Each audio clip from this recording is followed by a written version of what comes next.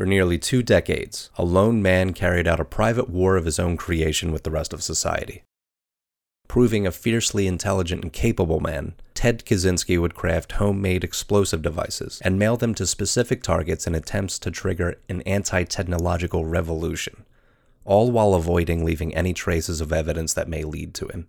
The FBI led a task force of over 160 full-time investigators, analysts, and others, but would find little to go on except for connections made between his bombs and his victims.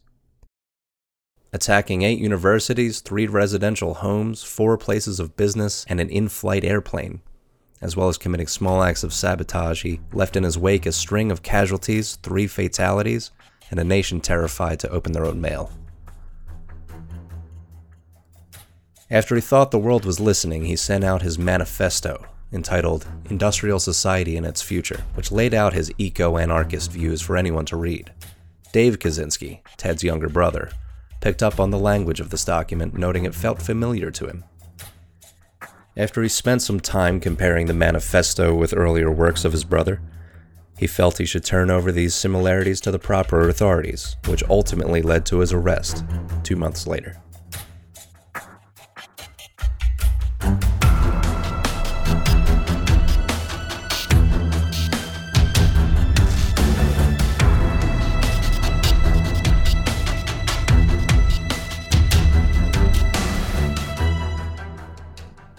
Thank you for tuning into A Dark Tale, the true crime podcast that shows evil can be anywhere.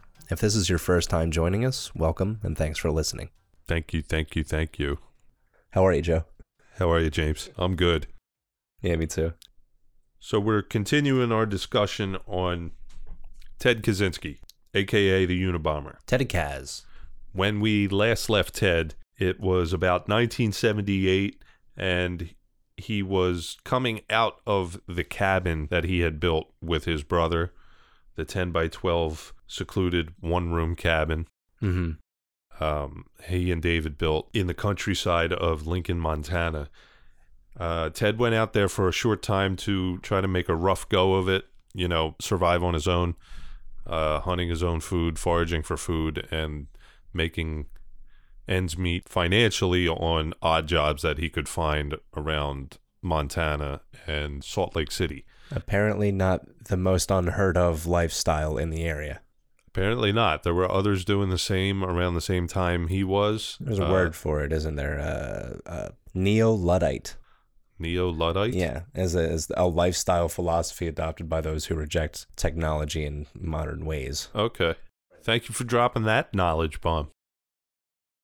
So, Ted went out there for a while, didn't really succeed in his mind at doing what he wanted to do out at the cabin. So he came back to a Chicago suburb and reconnected with his parents and his brother. Right. His father and his brother both worked at this rubber foam production factory.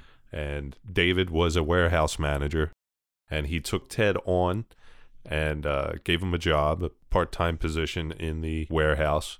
And Ted actually became romantically involved with a female employee. Really? How'd that She was go? actually a supervisor. Hi, everyone. Editing version of James here. I just wanted to interject because we got a couple of things wrong over the next few minutes. So he did take out a female coworker, his supervisor, out to dinner, and I think they had a couple of other interactions, but even to call it romantic involvement would be a little bit of a stretch. He started writing insulting limericks about her, and that's what his brother inevitably let him go for. But she never saw them, and she never really turned them down as dramatically as some said that she did. Some even said that she was the reason he went on to commit the bombings, but he actually committed his first bombing 2 months before they even met. Editing and fact-checking James away!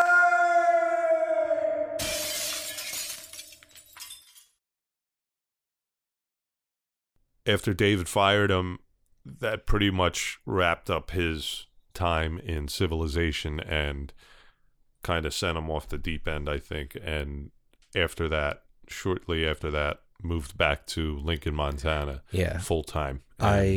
Excuse me. further looking into it this week, it's been my understanding that the family always kind of knew that he wanted to do that. Like, I kind of made it seem like his ultimate goal was the pursuit of mathematical truth, but in reality, he kind of always wanted that lifestyle for himself in some regard, I think.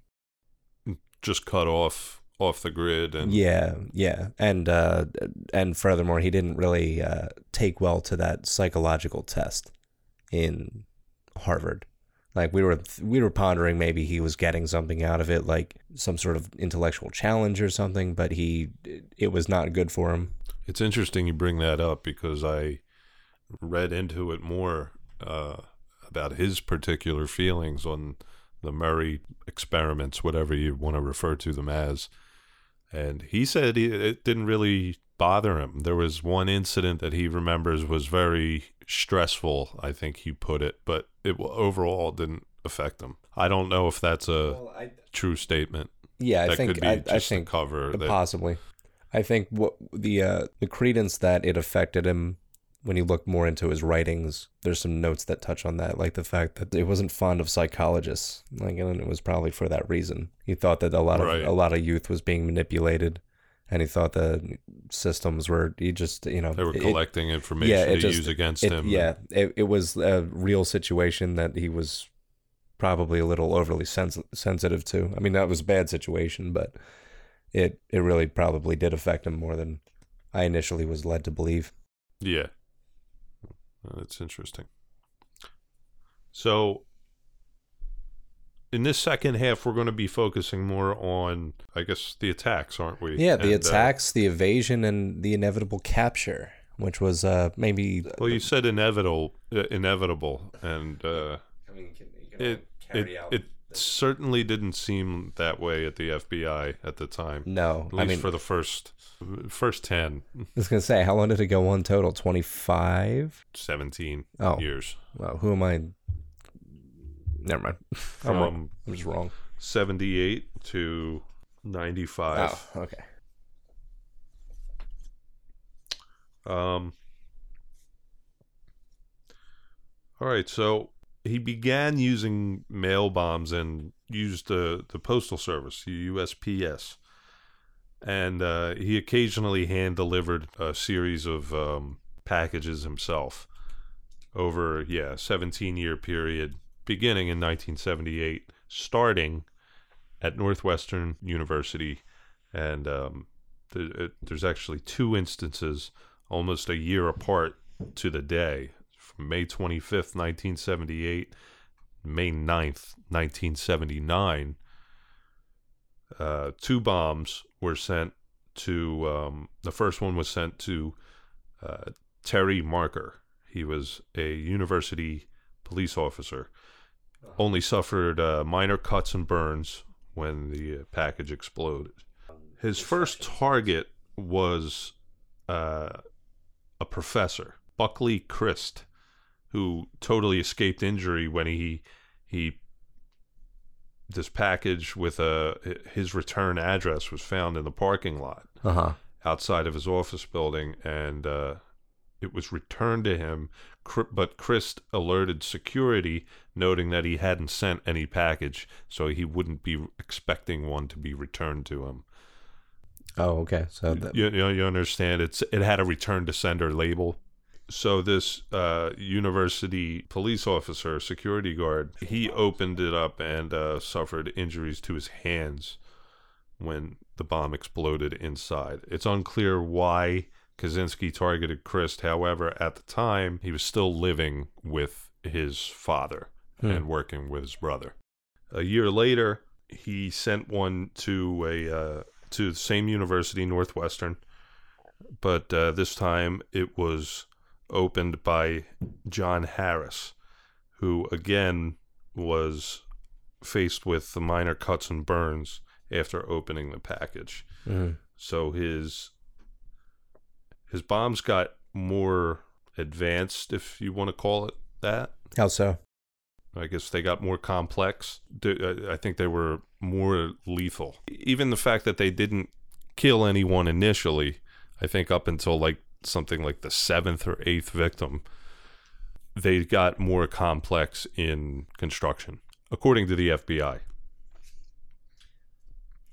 So over the next 7 years, Kaczynski sends 9 homemade pipe bombs to multiple targets, including executives at American and United Airlines, academic administrators, injuring several people, some almost fatally, but nothing fatal just yet. If you remember back to part 1, the intro in part 1, we had a reading from an article from a passenger who was on American Airlines Flight 444.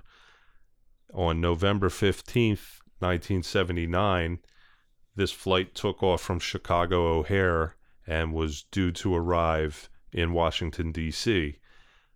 There were 12 passengers, I believe, on the plane. No, 12 victims. Just 12 victims. I apologize. No, I think it was. Was the plane full? I don't know if it was full, but it was still a commercial flight.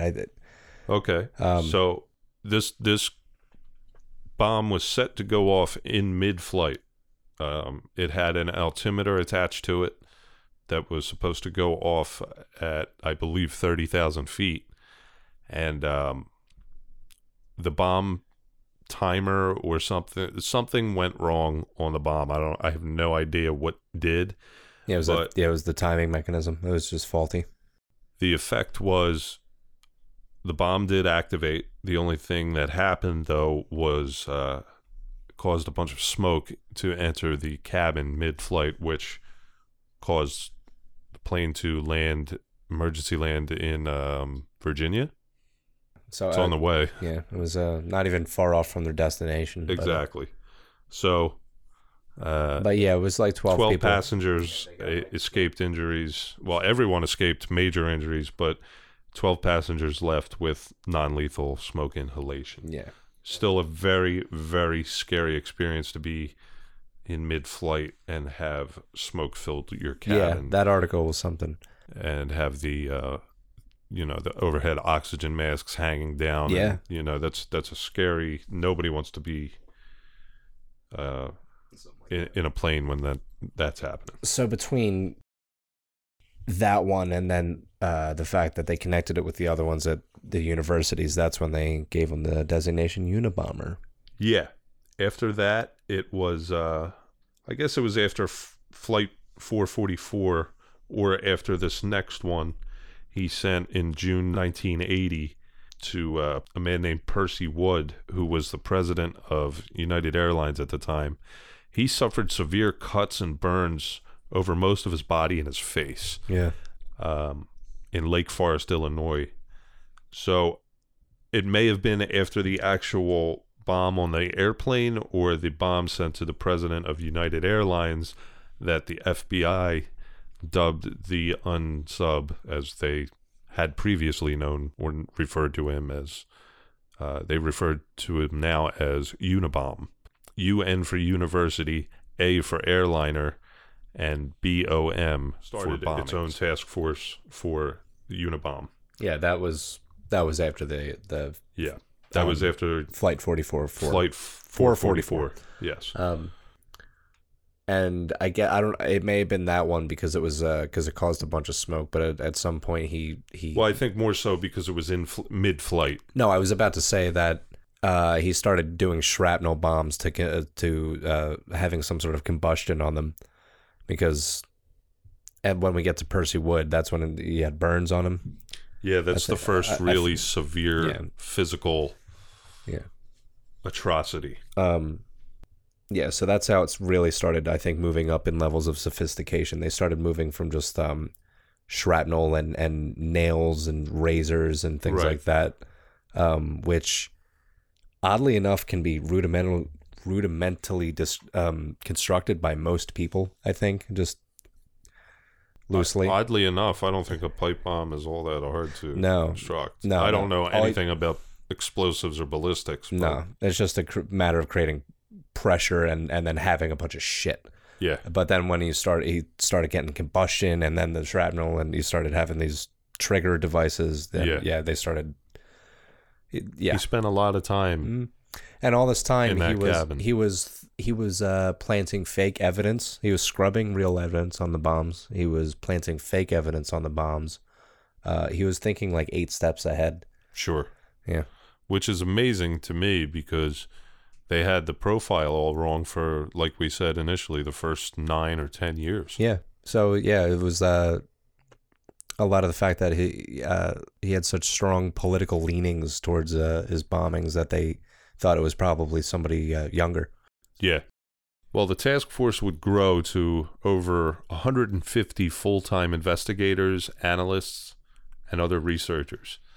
All in search of clues, the team made every possible forensic examination of recovered bomb components and studied the lives of the victims in complete and minute detail. The victimology in the investigation was pretty much everything because all they had was who these people were and bomb pieces. Yeah, that was the only thing he was making super clear. Right. So in the beginning, most of the efforts proved pretty much useless in identifying the bomber, and because he left no forensic evidence, building his bombs essentially from scraps.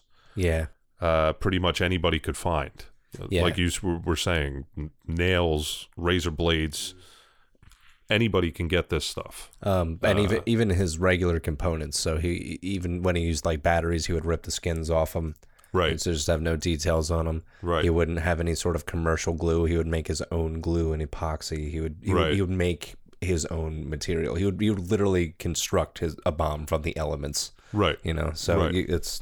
He would get I think any material he couldn't make himself, he would use as a base material to make something else. Yeah. Like you said, the glue. Yeah. The epoxy. Yeah. He melted down deer hooves. There you go. Perfect example. If he couldn't, I mean, he literally, who would think to take deer hooves to use for epoxy? Somebody with survival skills who read a lot of books. Used it as probably a couple times as construction material for other things. He had rudimentary knowledge of how to construct these things, and he was a smart guy, and then he put it to awful use. Victims later learned by investigators, all the victims were actually chosen randomly from library research. The FBI felt confident that the Unabomber had been raised in Chicago and later lived in the Salt Lake City and San Francisco areas. This turned out to be true. His occupation proved more elusive, however, with theories ranging from aircraft mechanic to a scientist. Even the gender was not 100%. Although investigators believed the bomber was most likely a male, they also investigated several female suspects, which I had no clue about. Did at any point they suspect that it was in fact a group? Did they take that bait? Because he tried to lead them on to believe that there was more than one of him going around. I don't know how long they pursued that lead. It was pretty much their theory that it was one person after a short period of time.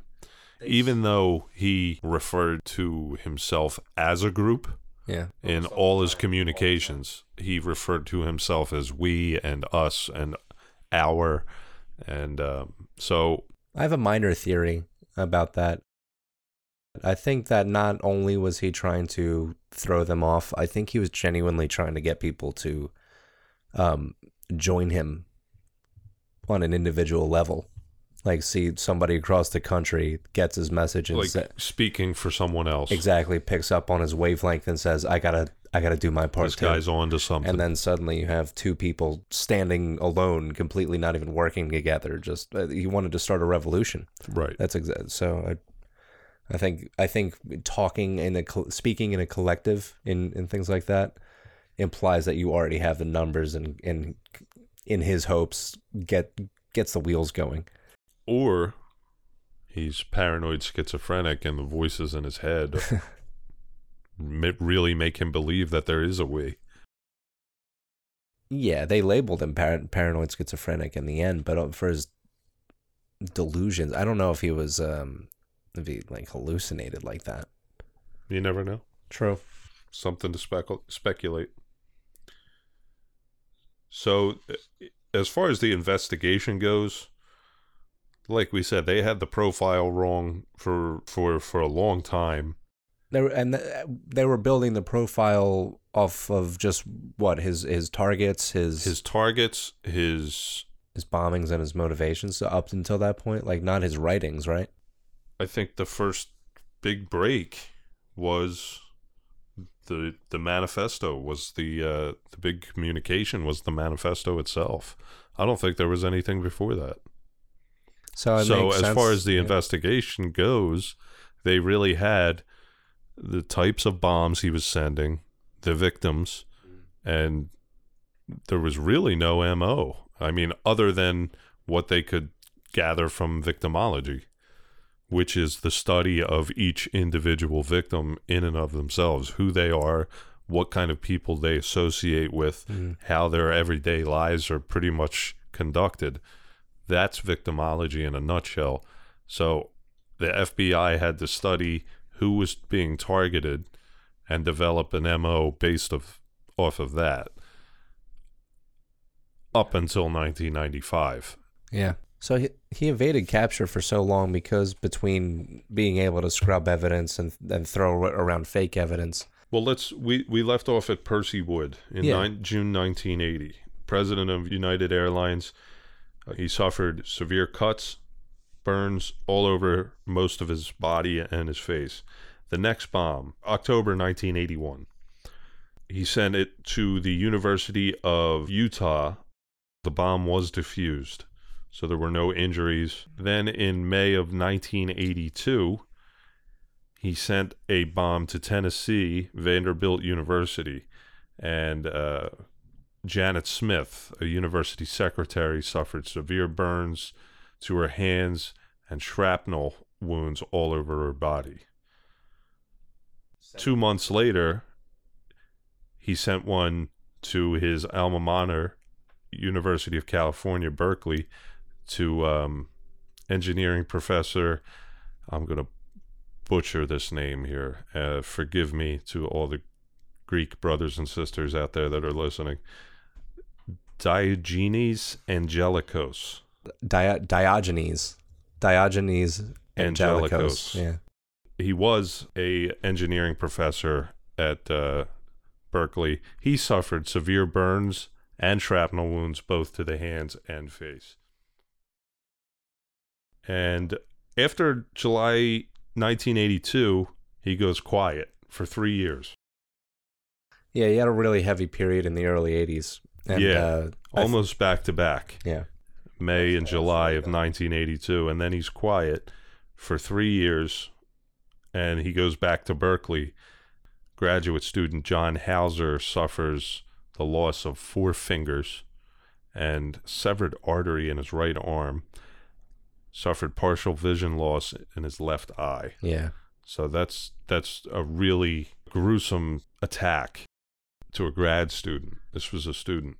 Yeah, I think the at this point the Unabomber is well known throughout the country, like height of infamy, really. Absolutely.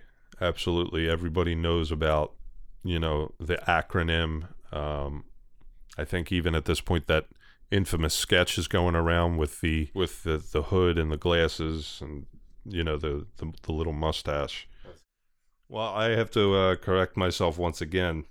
That infamous hoodie sketch with the big aviator glasses, that didn't come until after the computer store bombing, which is the first fatality in 1985. Okay.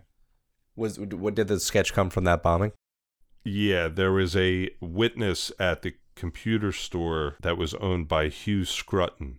Now, I did skip over a few other university bombings and a Boeing bombing, but the Boeing company in Auburn, that bomb was defused.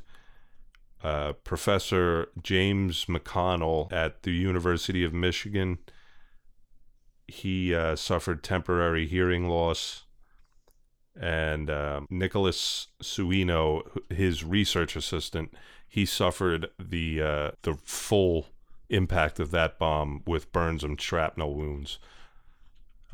They were both at the University of Michigan on November 15th, 1985, when that bomb was exploded in Professor McConnell's office.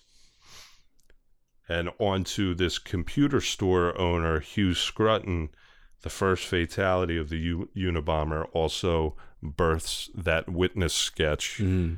There's a Netflix, well, it's not produced, it was produced by Discovery, but it's running on Netflix now. I think it came out in 2017. It's called Manhunt, The Search for the Unabomber. Yeah, it stars I didn't see it. Paul Bettany? Paul Bettany as Ted Kaczynski. Really? And, yeah. Because I read he was in it. Does a good job. I didn't know he played Ted Kaczynski. He doesn't strike me as a Ted Kaczynski. Does a good job. Cool. And Sam Worthington is James R. Fitzpatrick. He also does a very good job, and in that they scrutinize. I don't know how true this is about the sketch, that infamous sketch that I keep referring to with the big aviator glasses. I think it was on Newsweek magazine. Yeah, everybody's seen it. If you're familiar with emulated, the case, like yeah. But apparently that sketch is incorrect according to this docuseries. That sketch is actually of the sketch artist. It was the witness's recollection of the sketch artist who was doing the actual sketch, if that makes any sense.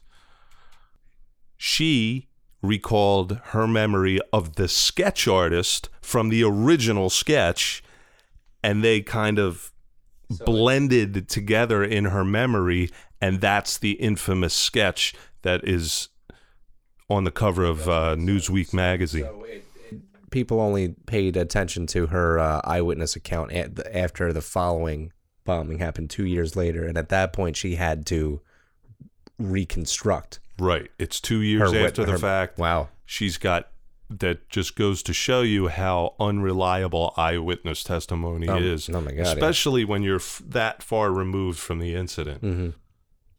So he had an incorrect profile and an incorrect sketch. Exactly. Now, again, I got that from the documentary series. Not really a documentary series. It's more of a dramatic series. Yeah, I heard that was a little stretched. I don't know how far they went with that whole sketch story, but I thought it was a little interesting sidebar. I read that, what's his name, Fitz? Yeah. He did not have as big a role as that series. Not at all. He didn't visit him after he was... Yeah. No. That's what I read about. That whole... I mean, if you haven't seen the series yet, I mean, I won't ruin it. I'm going to ruin it for you, but it's 2 years after the fact.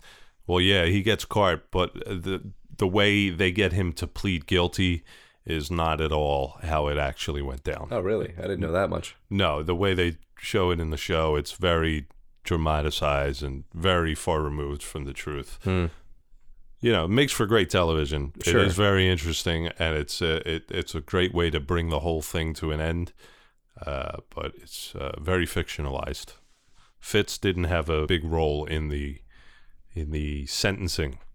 He had a huge role in the linguistic analytics of it all. That whole bit is pretty much true. Which still wouldn't come out for another, 10 years after that, though? From 1985, yeah, exactly. The manifesto wouldn't be mailed out until 95, and this is what he's known for. Other than the bombs, this is what he's known for. The 35,000-word document explaining all his motives, his views on the ills of modern society, and he says, basically, I want you to publish these in the most reputable sources available. The Washington Post, the New York Times, and for some reason he suggested Penthouse, which ultimately he decided against, and they went with the Washington Post. Okay. But it came after, I think, 5 months of debate on whether or not, it came after a hostage situation, not really a hostage situation. He said he was going to blow up another plane if his manifesto wasn't published. Yeah. And he also said once it is published, he would stop with the bombs. It should be worth noting that at this point, he's gained 2 more victims. Like he's killed 2 his bombs that are gaining sophistication, and he's successfully killed 2 people on the last 2 attempts. Which brings us to another point with something you questioned in part 1, the designation of a serial killer. Oh, yeah. It's my understanding that he is considered a serial killer because of those 3 victims.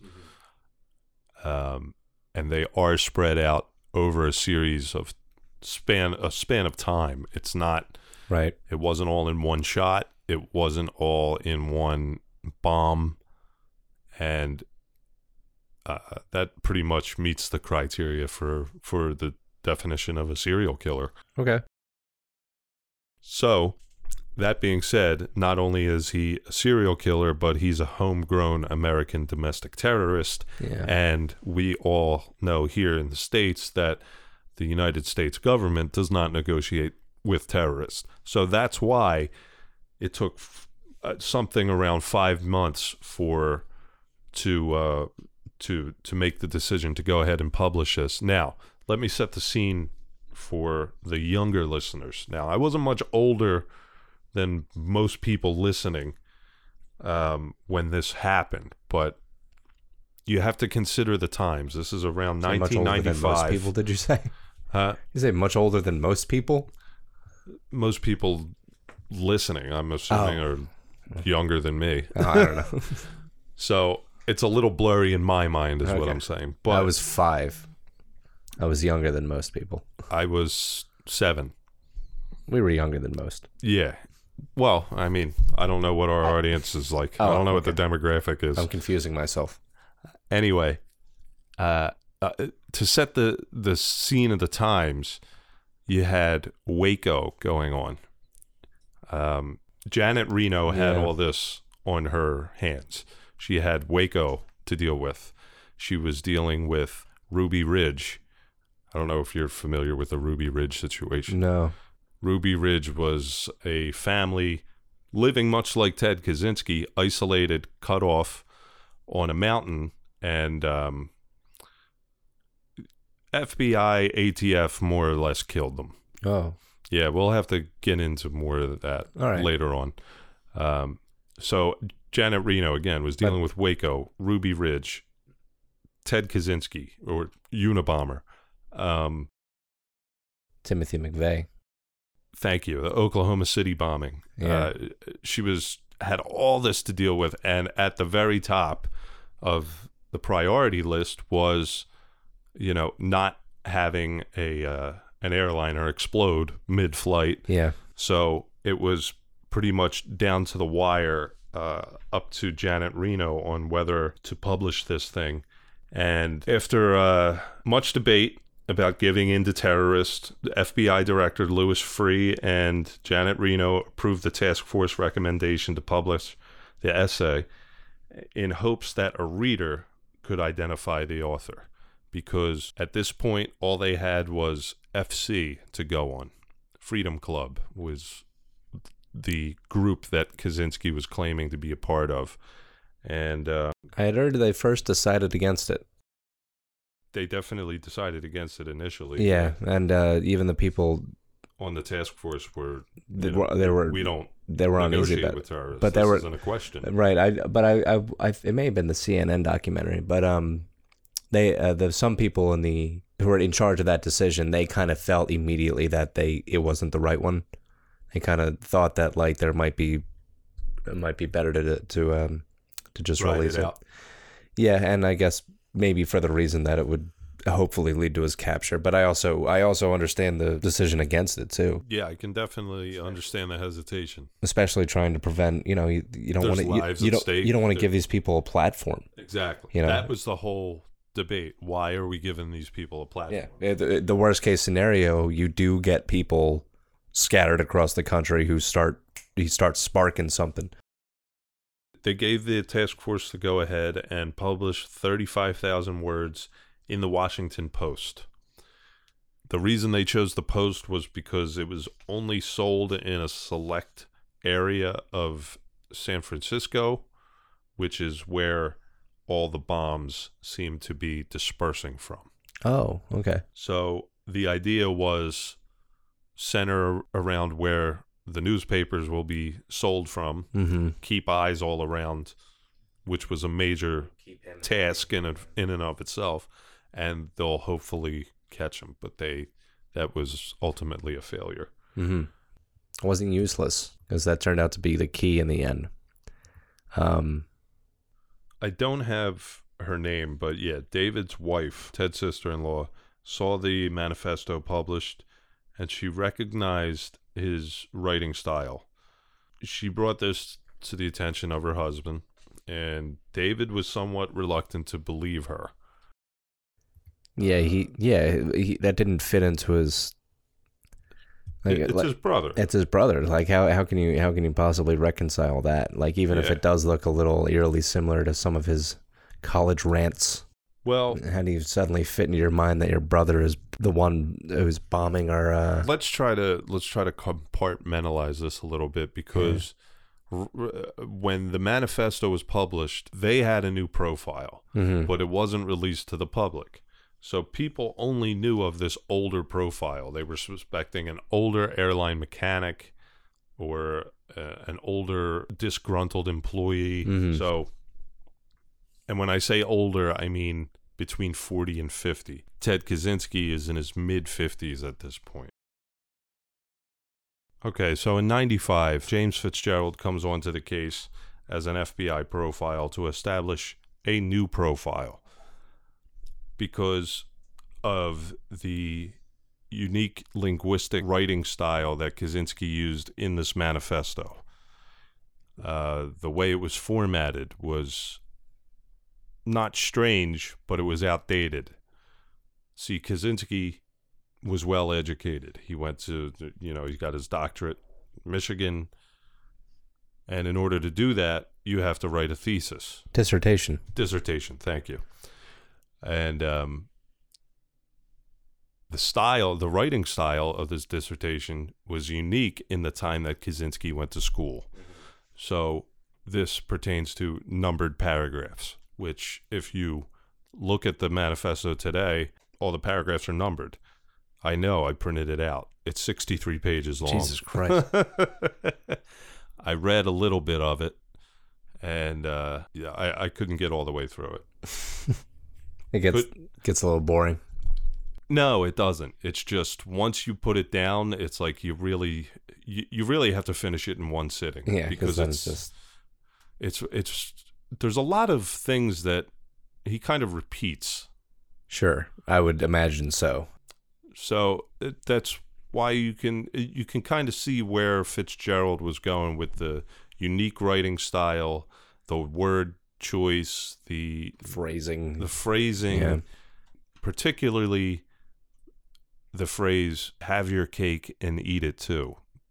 In the manifesto, it's reversed. Kaczynski wrote, "Eat your cake and have it too." And apparently, according to Fitzgerald, we've been saying it wrong. Kaczynski mentioned it right. Only him and his mother apparently use it the right way, and everybody else have been... And other scumbags who act smarter than everyone else. Yeah. And... Actually, it's... Yeah. Yeah, technically, actually, it's like... So Kaczynski wrote this phrase, "eat your cake and have it too," in the manifesto, and this is where Ted's sister-in-law comes into play. Oh, she picked up on that. Yeah. She recognized that, brought it to David's attention, and after some, reluctance, David kind of dug through old communications with Ted after he had moved to Montana, old letters. One particular one, David provided the FBI a 23-page document, but it pretty much was the comparison to the manifesto. That was a big deal. Like he combed through the manifesto with his wife too, and they were comparing it with letters from Ted, and they would be switching off. And he said he described it as just a roller coaster because he wouldn't be sure, and but it was so vaguely similar, and at the same time it became this. That has to be a gut wrench. Sure, and then it became a moral argument of its, and we already talked about that. He was a smart guy too. Yeah, they were both very smart. Absolutely. So him looking over this, he wanted to be sure before he said anything, and once he even saw the similarities, he then was confronted with a choice because he knew that innocent people might die, but he was also afraid that if he turned in his brother, he might lose his brother, which is just... Yeah. And later on, after Ted was captured, David pleaded to avoid the death penalty at all costs. Yeah, he worked with his defense. James Fitzgerald said he wanted to devote all his time and energy into looking at any and all kind of language in the case. So any kind of communications that the Unabomber did send before this manifesto, I know we're kind of shaky on whether or not he sent out some communications. Turns out he did, but he just wanted to be completely clear at and make out whatever he can. And again, he would look for some archaic terms like broad and chick when referring to women, and Negroes when referring to African Americans, and things like this. Just old school words that people didn't use anymore. Yeah. Ted was out of the social loop completely. Fitz referred to these words as Sinatra talk because it's how people talked back then in the 50s and 60s. It was the last time he was so plugged in. Yeah, so said it sounded like a 50s movie. Yeah, so that tipped him off a little more to his proper age then. And right away, after reading, Ted's writing, that really helped build the age for the new profile of the Unabomber. They got more out of the manifesto than they had up until this point. Fitzgerald, I think I called him Fitzpatrick earlier. Fitzgerald put this whole linguistic analysis unit together, which was something that did not exist at the time. So David approaches authorities with these letters and all these papers, and they do a comparison with the manifesto, and when combined with the facts gleaned from the bombings and Kaczynski's life, all this analysis provided a basis for a search warrant, which is something that had never been done before, something that was purely based on what one would call circumstantial evidence, other than, obviously bomb evidence and that forensic evidence. There's not much forensics to go on. No, word choice is hardly forensics. Exactly. But it was in this case. They were able to secure a search warrant, and on April 3rd, 1996, investigators arrested Kaczynski and combed the cabin. They found a wealth of bomb components, 40,000 handwritten journal pages that included bomb-making experiments and descriptions of Unabomber crimes, and one live bomb ready for mailing. Wow. So Kaczynski's reign of terror was over after 17 years. Yeah, it was a cultural event. It would end with his new home after a guilty plea, of course, a very reluctant guilty plea. Kaczynski actually wanted the death penalty, and as we said a moment ago, David fought for his brother's life, something that I think Ted kind of resents. Probably, yeah. I think this is a way for Ted not to have control. When him being in jail? He's not getting what he wants. He's not getting his end result. His entire revolution is thwarted. His brother turned him in, And I know he was very, very afraid of just being deemed a madman, which is essentially what happened. Yeah, because it's not far off from the truth. Well, like we said, no matter how smart he is. Diagnosed paranoid schizophrenic. His new home found him in an isolated cell, the Supermax prison in ADX Florence in Colorado. It's basically your average 10 by 12 cell, not much bigger than Kaczynski's cabin. Mm-hmm. And at least he'll be comfy. So, yeah, I'm sure he's not really unhappy in a jail cell. Oh, I bet he is. I'm sure he makes use of his time in this confined space. I bet he misses the woods. That's it. Yeah, it's got to miss the woods. But he can, the way the cell is laid out, it's a 10 by 12 cell. There's a row of bars.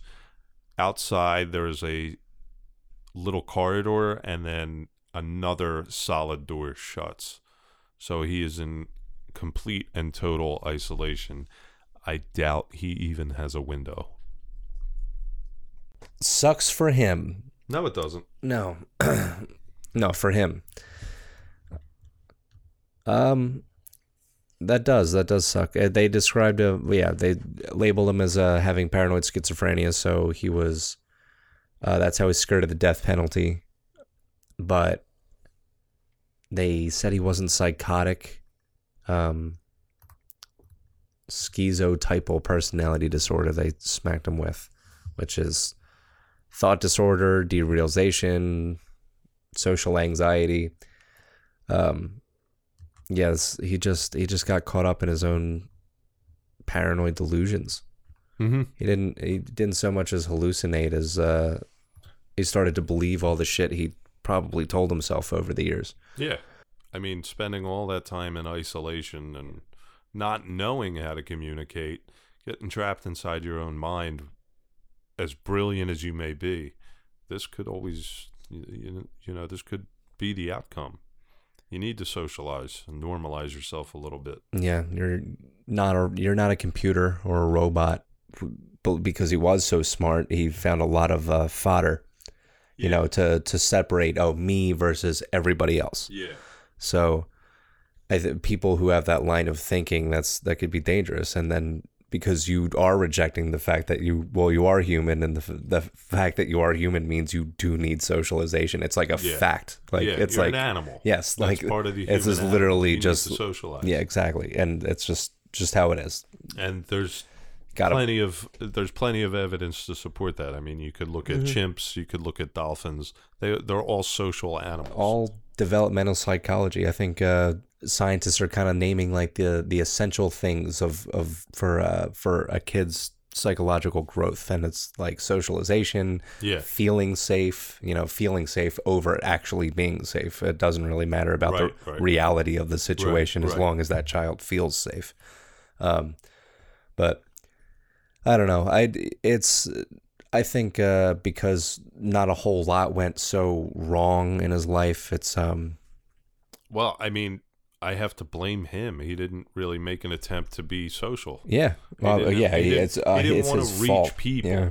That's the last thing I want to do, and I really hope people didn't get the wrong idea by us going into his early life in the first half, because it's not really about empathizing and saying, well, he was just a bright boy who went and who had a tough time. Yeah, no, it's had every advantage, and he just threw it away. Which is exactly what he did. It's yes and no, right? Yeah, it's like it was that, but at the same time, once you start making those decisions, you're already down that path. It's now it's an interesting doing unforgivable things. The irony of it all is once he started communicating, that was ultimately his downfall. If he had just kept to himself and continued to mail bombs, who knows? He could still be out there today. I doubt that very much. I doubt it very much. But I think as time goes on, as forensics I think it would just always add up. Something about American history and us losing our minds and turning on each other. It's like an American pastime at this point. Well, I think that about wraps it up for the Unabomber, right? Yeah, it Anything does. else you want to add? No, not particularly. I honestly thought there was a bit more to this case because of the gravitas behind, Sure. just I guess because of how long it went on and It was a very long time. how much he evaded capture, and it's a peculiar. He is a peculiar case himself. Yeah, but I got nothing else. Thank you for joining us here. Yeah. Thank you again for tuning into A Dark Tale. Please tell a friend. Tell them to tell a friend. More importantly, go over to iTunes or Apple Podcasts and subscribe. Give us a rating. Give us a review. It all helps the show, and we really appreciate it. If you want to get in touch with us, you can shoot us an email at darktalepodcast@gmail.com. That's right. And our Twitter is at a darktalepod. You can reach me personally at Joe_the host, and James is just at social media elusive. He's out there. You just got to find him. He's like the dark web. I just don't like plugging. I don't trust you people. But, rate the podcast. You don't have to follow me personally. I don't care. All right, guys. Thank you very much. Until next time, stay safe out there. Please watch your backs because, as you know, evil can be anywhere.